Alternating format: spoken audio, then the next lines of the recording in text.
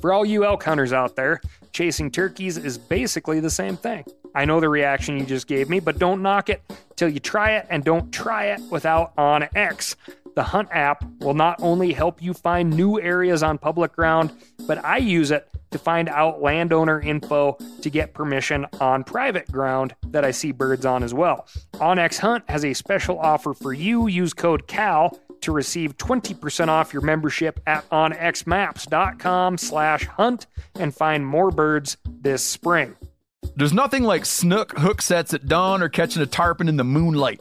Find your next fishing trip made easy on fishingbooker.com and experience the magic of the Sunshine State or any other destination on your fishing bucket list. Book a blue water adventure in search of sailfish or go snapper fishing with the kids.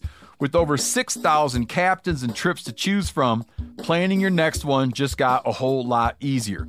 Download the Fishing Booker app on the Google Play or App Store, or visit them online at fishingbooker.com to book your trip today.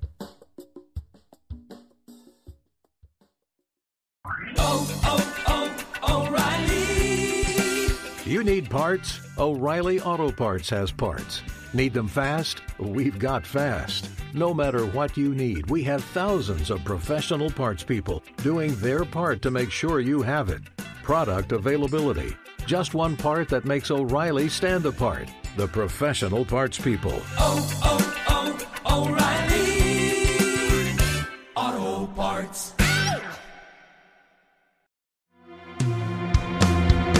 From MeatEater's World News Headquarters in Bozeman, Montana, this is Cal's Weekend Review presented by Steel. Steel products are available only at authorized dealers. For more, go to steeldealers.com. Now, here's your host, Ryan Cal Callahan.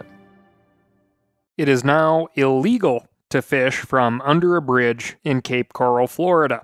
That's right, the nation and the state of Florida, which, if I had to live there and not fish, I guess suicide would be the only option, can now rest easy. I'm sure you can guess the complaints. Trash under the bridges, cars parked near the bridges. But, to my knowledge, parking near a bridge is still illegal, and people who leave trash under bridges aren't necessarily there to fish. One Cape Coral resident said the fishing under the bridge scene got so bad that someone was fishing from his dock at night.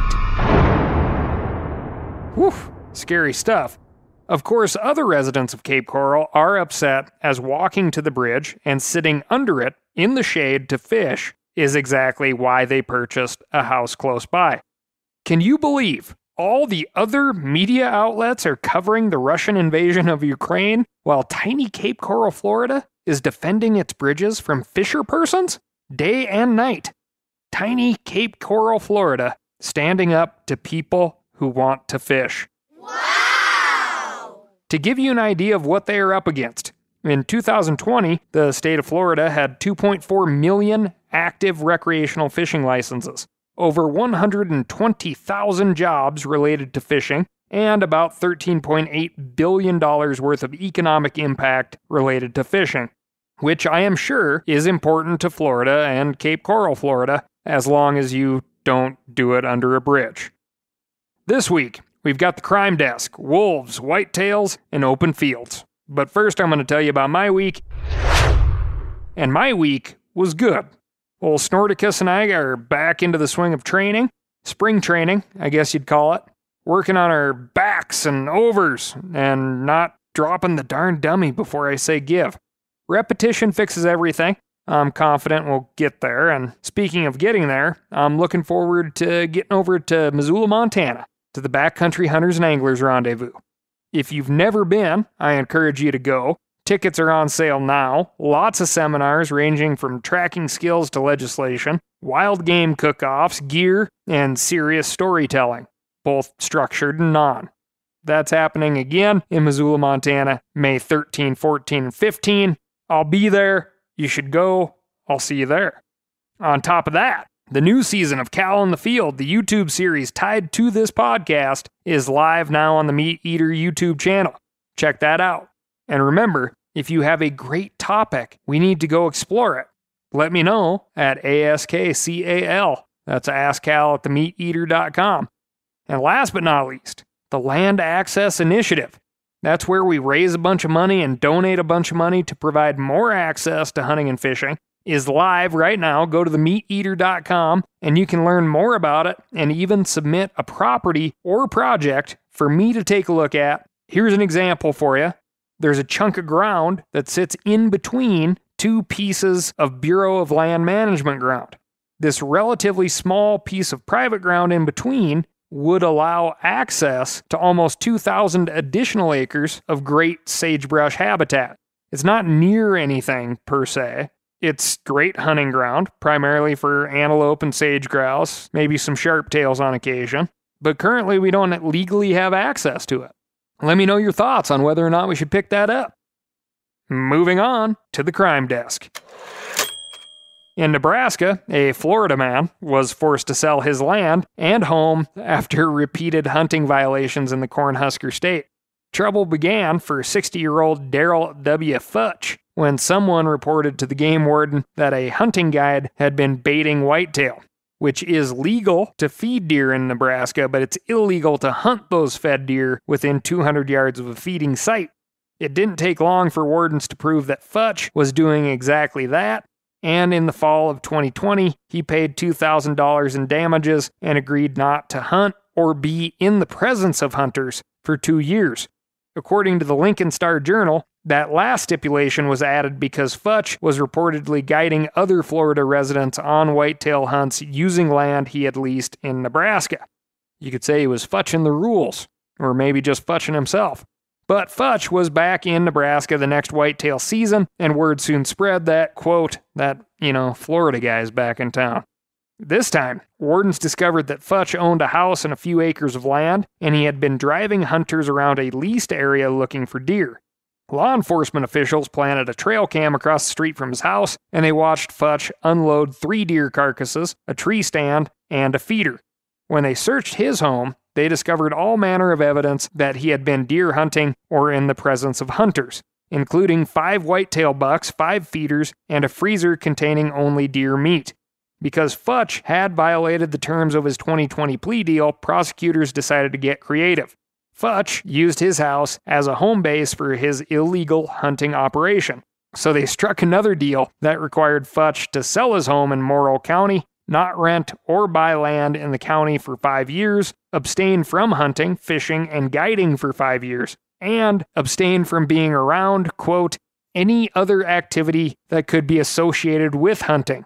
Prosecutors acknowledged that the deal was a little outside the box, but they believe it'll keep the Florida man from guiding whitetail hunts in Nebraska for the foreseeable future, and if he actually follows through, he could become a heck of a golfer, or maybe a crocheter, or, whatever other activities non-hunters do. Over in California, a man just pleaded guilty to stealing 2 black bear cubs and obstructing law enforcement agents. That man, a 29-year-old Cody Dillon Setzer, gave the bears up to the California Department of Fish and Wildlife because he said he couldn't take care of them. Because they're bears. He initially told wildlife officials that he had found the cubs on the side of the road, but a subsequent investigation found no evidence of a den near where Setzer said he picked them up. Further investigation revealed that Setzer and his co-worker at a timber company had stumbled upon a den made from a fallen log and snatched the cubs before the mother realized what was happening. Setzer was forced to pay nearly $3,000 in fines and fees and complete 200 hours of community service. If he steps out of line again during the next 12 months, he could spend 90 days in jail. The cubs were sent to the Lake Tahoe Wildlife Care Center, which said they were the youngest ever brought to the facility. They've been released back into the wild after growing old enough to survive on their own, which is an incredibly positive spin to this story. Hats off to the Lake Tahoe Wildlife Care Center. Moving on to Minnesota. A walleye poacher was recently busted for catching and keeping nearly 10 times the legal limit. The state only allows possession of 6 fish, but when game wardens followed up on a tip, they found 59 fish in the man's freezer. The 60-year-old named James Dan Matson was reportedly keeping the small stockpile of walleye to serve to his guests during Vikings games, which is just about the most Minnesota thing you'll ever hear. In fact, the words, yep, popped into my head immediately.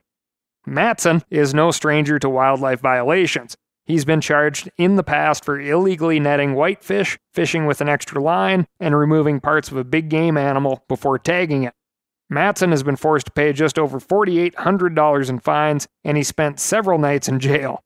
According to wildlife officials, he caught most of the walleye on Whiteface Reservoir and on Birch Lake. He used a Lindy rig, trolling 2 to 3 miles per hour, and a live minnow on an 1/8-ounce jig. It's just a guess, that wasn't in the article. Moving on. Game wardens in New York busted anglers on the Hudson River in March for the taking of striped bass out of season. They issued 36 summons for charges related to these offenses, but one of those individuals doubled down on his poaching activity for a little surf and turf. This man had shot an opossum in the parking lot, and wardens discovered the man roasting the marsupial over an open fire. Opossums are a regulated game animal in New York, and hunting them is only allowed during season. I gotta say, if I was a warden, I would have said, here's your citation for the striper, and this citation here for the opossum is going to go in the fire if you sit and eat that whole thing in front of me right now. Moving on to the Wolf Desk. A group of 24 conservation organizations, including BHA, the Congressional Sportsmen's Foundation, and the National Wild Turkey Federation, sent a letter last week to Interior Secretary Deb Haaland. The letter urges the Secretary to appeal a recent court decision that returned gray wolves to the endangered species list. The group letter states that the court's decision misinterprets the ESA and creates a situation in which recovered species are prevented from being delisted, even when the best available science determines that delisting is consistent with the ESA. As we covered on this show in episode 147, and probably a bunch of other episodes, a federal judge restored in February federal protections for gray wolves in the Great Lakes region. The judge argued that the U.S. Fish and Wildlife Service failed to consider threats to wolf populations outside the Great Lakes and northern Rocky Mountain areas, where populations are stable and growing. These conservation groups argue that the case is ripe for appeal because the court never claimed that the future existence of wolves is threatened across the lower 48 states. The court also did not find that the state management of wolves threatens their continued existence. Instead, according to this letter, the court relied on, quote, narrow legal and technical issues worthy of being appealed. We'll see if the U.S. Fish and Wildlife Service responds. Secretary Haaland penned an op-ed in February, which she expressed support for relisting wolves, and the U.S. Fish and Wildlife Service hasn't yet indicated that they plan to appeal. That's not stopping some states from getting ready for the day when wolves are once again removed from the endangered species list. According to the Sportsmen's Alliance, another group that signed this letter, Michigan is considering a resolution urging the Michigan Wolf Management Advisory Council to adopt wolf hunting and trapping as part of the state's wolf management plan. The recent court ruling makes wolf hunting illegal in Michigan, but proponents of this resolution want to make sure the state is ready to hold a wolf season once the federal government returns control of the species to the state. Which of you listening right now took a class in school about Family Finances 101? No one? Yeah, me neither. Just like the importance of a will or college savings plan or even life insurance or estate planning, we have to know these things. But how do we figure it all out? That's why I'm excited to partner with Fabric by Gerber Life. Listen, one of the few things expected of you in life is to not let other people pick up after you. That's why I have life insurance, to make sure my stuff is taken care of even when I'm gone. Fabric by Gerber Life is term life insurance you can get done right here, right now. You could be covered from your couch in under 10 minutes with no health exam required. Join the thousands of parents who trust Fabric to protect their family. Apply today in just minutes at meetfabric.com/Cal. That's meetfabric.com/Cal. MEET. Fabric.com/Cal. Policies issued by Western Southern Life Assurance Company, not available in certain states. Prices subject to underwriting and health questions. For all you elk hunters out there, chasing turkeys is basically the same thing. I know the reaction you just gave me, but don't knock it till you try it, and don't try it without OnX. The Hunt app will not only help you find new areas on public ground, but I use it to find out landowner info to get permission on private ground that I see birds on as well. OnX Hunt has a special offer for you. Use code CAL to receive 20% off your membership at onxmaps.com/hunt and find more birds this spring. Now, a lot of you guys are familiar with the old hunting tradition of eating, some organ, the heart or a chunk of liver off the first animal you kill. I had that when I was a little kid, and it was a big deal. Organ meats were always prized by frontier people who knew the importance of getting a lot of different minerals and nutrients. And as often is the case, those guys were onto something, because organs are among the most nutrient-rich foods on the planet. And you can get the same benefits your ancestors craved via convenient daily capsules from Heart and Soil, made exclusively from regeneratively raised, grass-fed, and finished cattle. Heart and Soil's unique freeze-drying process means all those important nutrients are trapped in, ensuring you experience every one of the benefits of nature's superfood in a clean, convenient, taste-free capsule. Find out more at heartandsoil.co. And make sure to use code MeatEater for 10% off your purchase. That's heartandsoil.co. Use the code MeatEater. Moving on to the legislation desk. First up, Minnesota. HF 3970 would end the registration of new whitetail deer farms, outlaw the movement of farmed whitetails except for the purposes of slaughter, and allocate state funds for a voluntary herd buyout program. HF 3903 allocates funds to compensate operators of captive deer farms for movement bans implemented in response to chronic wasting disease. These two might seem like dueling bills, one aiming to put an end to captive cervids, one aiming to keep those operations afloat in the CWD era. But both could ease the transition if the state does decide the risk of farm deer outweigh the benefits. The CWD reimbursement bill could soften the landing for operators to retire or find another line of work, while the first bill starts to wind down the industry in Minnesota entirely.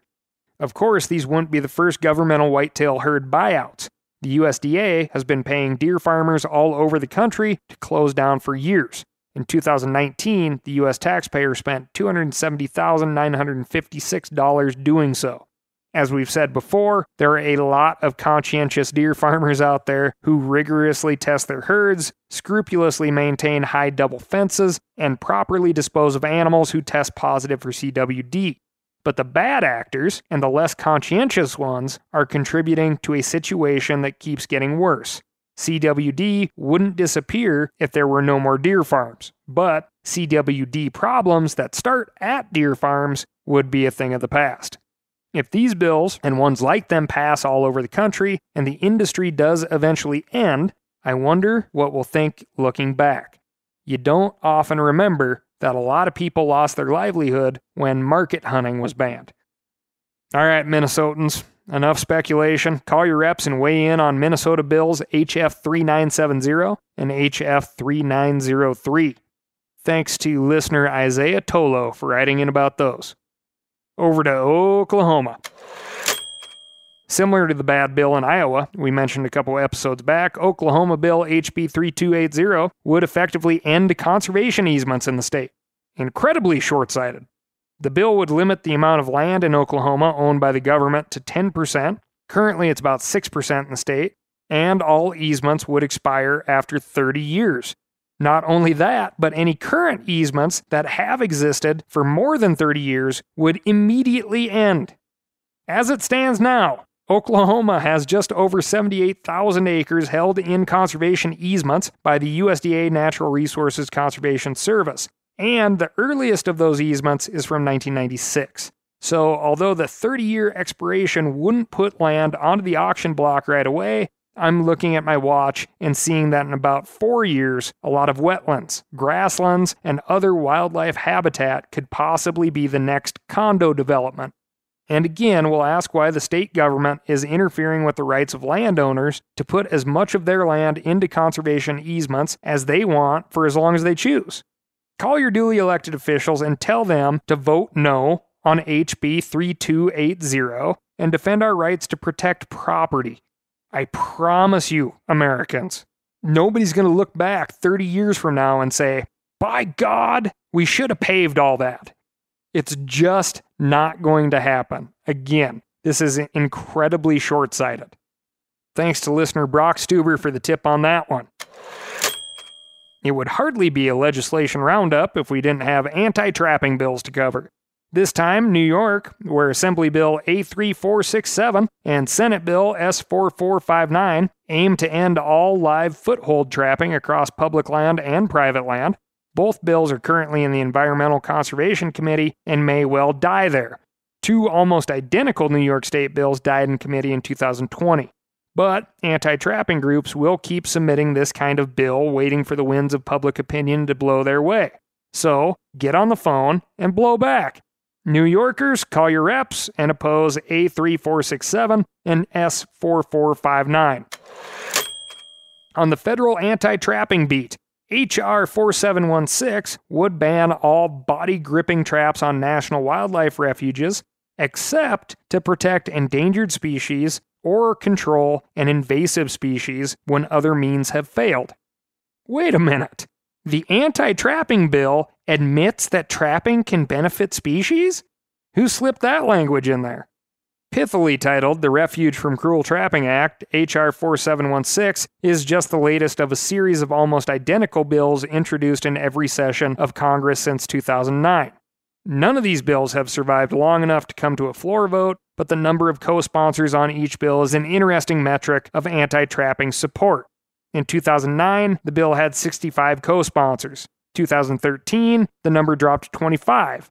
But by 2017, it jumped to 93 before falling again in 2019. As of now, H.R. 4716 has 49 co-sponsors. Pretty middling. And my hunch is that this one ain't going to go anywhere. However, and especially if you're a Democrat, call your member of Congress and ask them either not to sponsor this bill or remove their current sponsorship. Not to impugn the sincerity of any of our public servants, but a lot of them don't really give a crap about trapping. They just give a crap about the people who do care about trapping.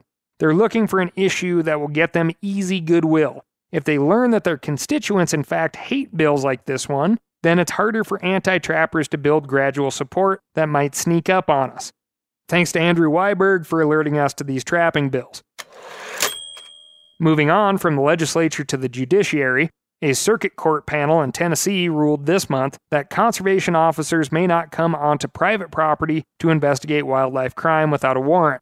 This ruling deems existing Tennessee law unconstitutional that protects exactly this kind of investigation by the Tennessee Wildlife Resource Agency.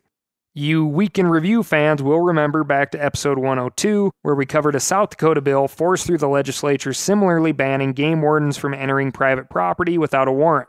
And, in late 2021, the Punxsutawney and Pitch Pine hunting clubs in Pennsylvania sued the State Game Commission over warrantless searches of their properties, so this movement is on the rise across the country.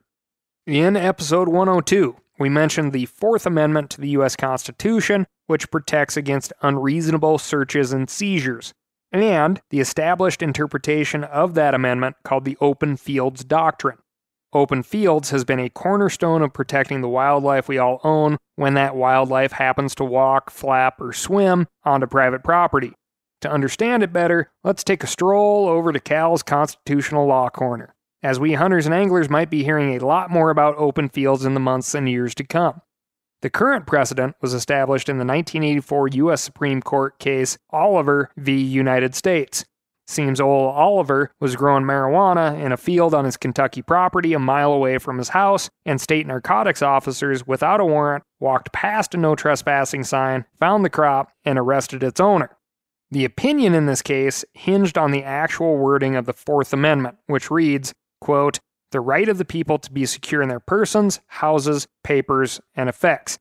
That last word, effects, was established to mean personal belongings, but explicitly not open pieces of land away from buildings. The court found that open fields are not effects, which is a long way of saying that the current open fields doctrine is not a kind of polite agreement to let wardens fudge the rules to protect wildlife, but rather rests directly on the text of the Constitution itself. The 3-judge Tennessee court panel disagreed. They ruled in favor of Hunter Hollingsworth and Terry Rainwaters, 2 men who sued the TWRA, Tennessee Wildlife Resource Agency, over warrantless searches on their land that led to convictions for baiting wildlife. It's always interesting that these Tennessee Wildlife Resource Agency officers were there because people were committing wildlife crimes. The judge's opinion declared that the Tennessee law upholding the open fields doctrine leads to, quote, intolerable risk of abusive searches, and is unconstitutional, unlawful, and unenforceable. Interestingly, the Tennessee Constitution reads slightly differently than the U.S. Constitution. Quote, the people shall be secure in their persons, houses, papers, and possessions from unreasonable searches and seizures. What do you think? Is an open field or ridge of woodland a possession, but not an effect? It is very possible that this ruling makes it to the U.S. Supreme Court to resolve the issue. As you may have heard, the Supreme Court has taken a rightward track in recent years, which typically means siding with private property protections, so the open fields doctrine may become a thing of the past. It could be that the end of the open fields won't make too much difference. Maybe judges will start issuing warrants ASAP, and wardens will keep up with bad actors on private ground. Or maybe it'll become near impossible to enforce the illegal killing of wild animals on private property, as long as those animals don't leave the property. Time will tell. Thanks for the tip on that one. Story came into the Ask Cal mailbox from a correspondent who doesn't want to be named. We appreciate everyone's eyes and ears out there, which is another great point, right? Eyes and ears of hunters and anglers. That's where a lot of information game wardens use to bust poachers come from. Anonymous tips from members of our community. America's wildlife belongs to the people, managed by the states, and poaching is poaching, whether it be on private land by the landowner or public land by a public landowner. The wildlife is not privatized. It belongs to all of us. No one is in favor of abuses of the law. No one.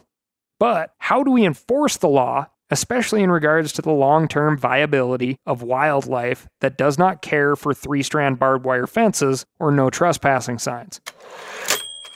And last but not least, we had a bunch more folks write in on the striped bass issue, and we thought we'd let you know that if you want to register your opinion with the Atlantic States Marine Fisheries Commission, head on over to the Backcountry Hunters and Anglers website, click on the Take Action tab, go to Our Issues, and you'll see the item titled Help Recover the Striped Bass Fishery. Fill that out, send it off, and then go do one without the form letter too. Maybe make a phone call. Yeah? That's all I've got for you this week. Thank you so much for listening. Please remember to let us know what's going on in your neck of the woods by writing in to ASKCAL, that's AskCal, at themeateater.com. Now that the snowbanks have been eroding away and gross parts of your lawn have been popping up, you should probably dial in www.steeldealers.com and track down a local, knowledgeable steel dealer near you so you can trim, cut, and stack that mess away. Remember, they'll set you up with what you need, and they won't send you home with what you don't. Thanks again, and I'll talk to you next week.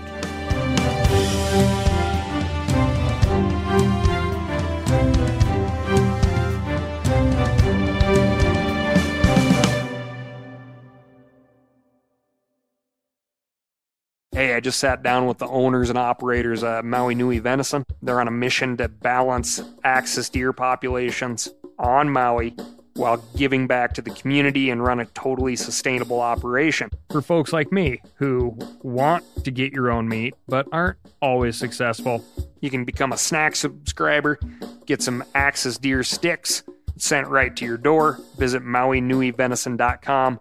That's MAUINUI. venison.com and use promo code CAL for 20% off your first order. I'm sure a lot of you guys remember the old ceremonial hunting tradition of eating the heart out of the first animal you kill. Meat from those organs are among the most nutrient-rich foods on the planet. You can get those same benefits your ancestors craved via convenient daily capsules from Heart and Soil. Find out more at heartandsoil.co. And remember, use code MeatEater for 10% off your purchase.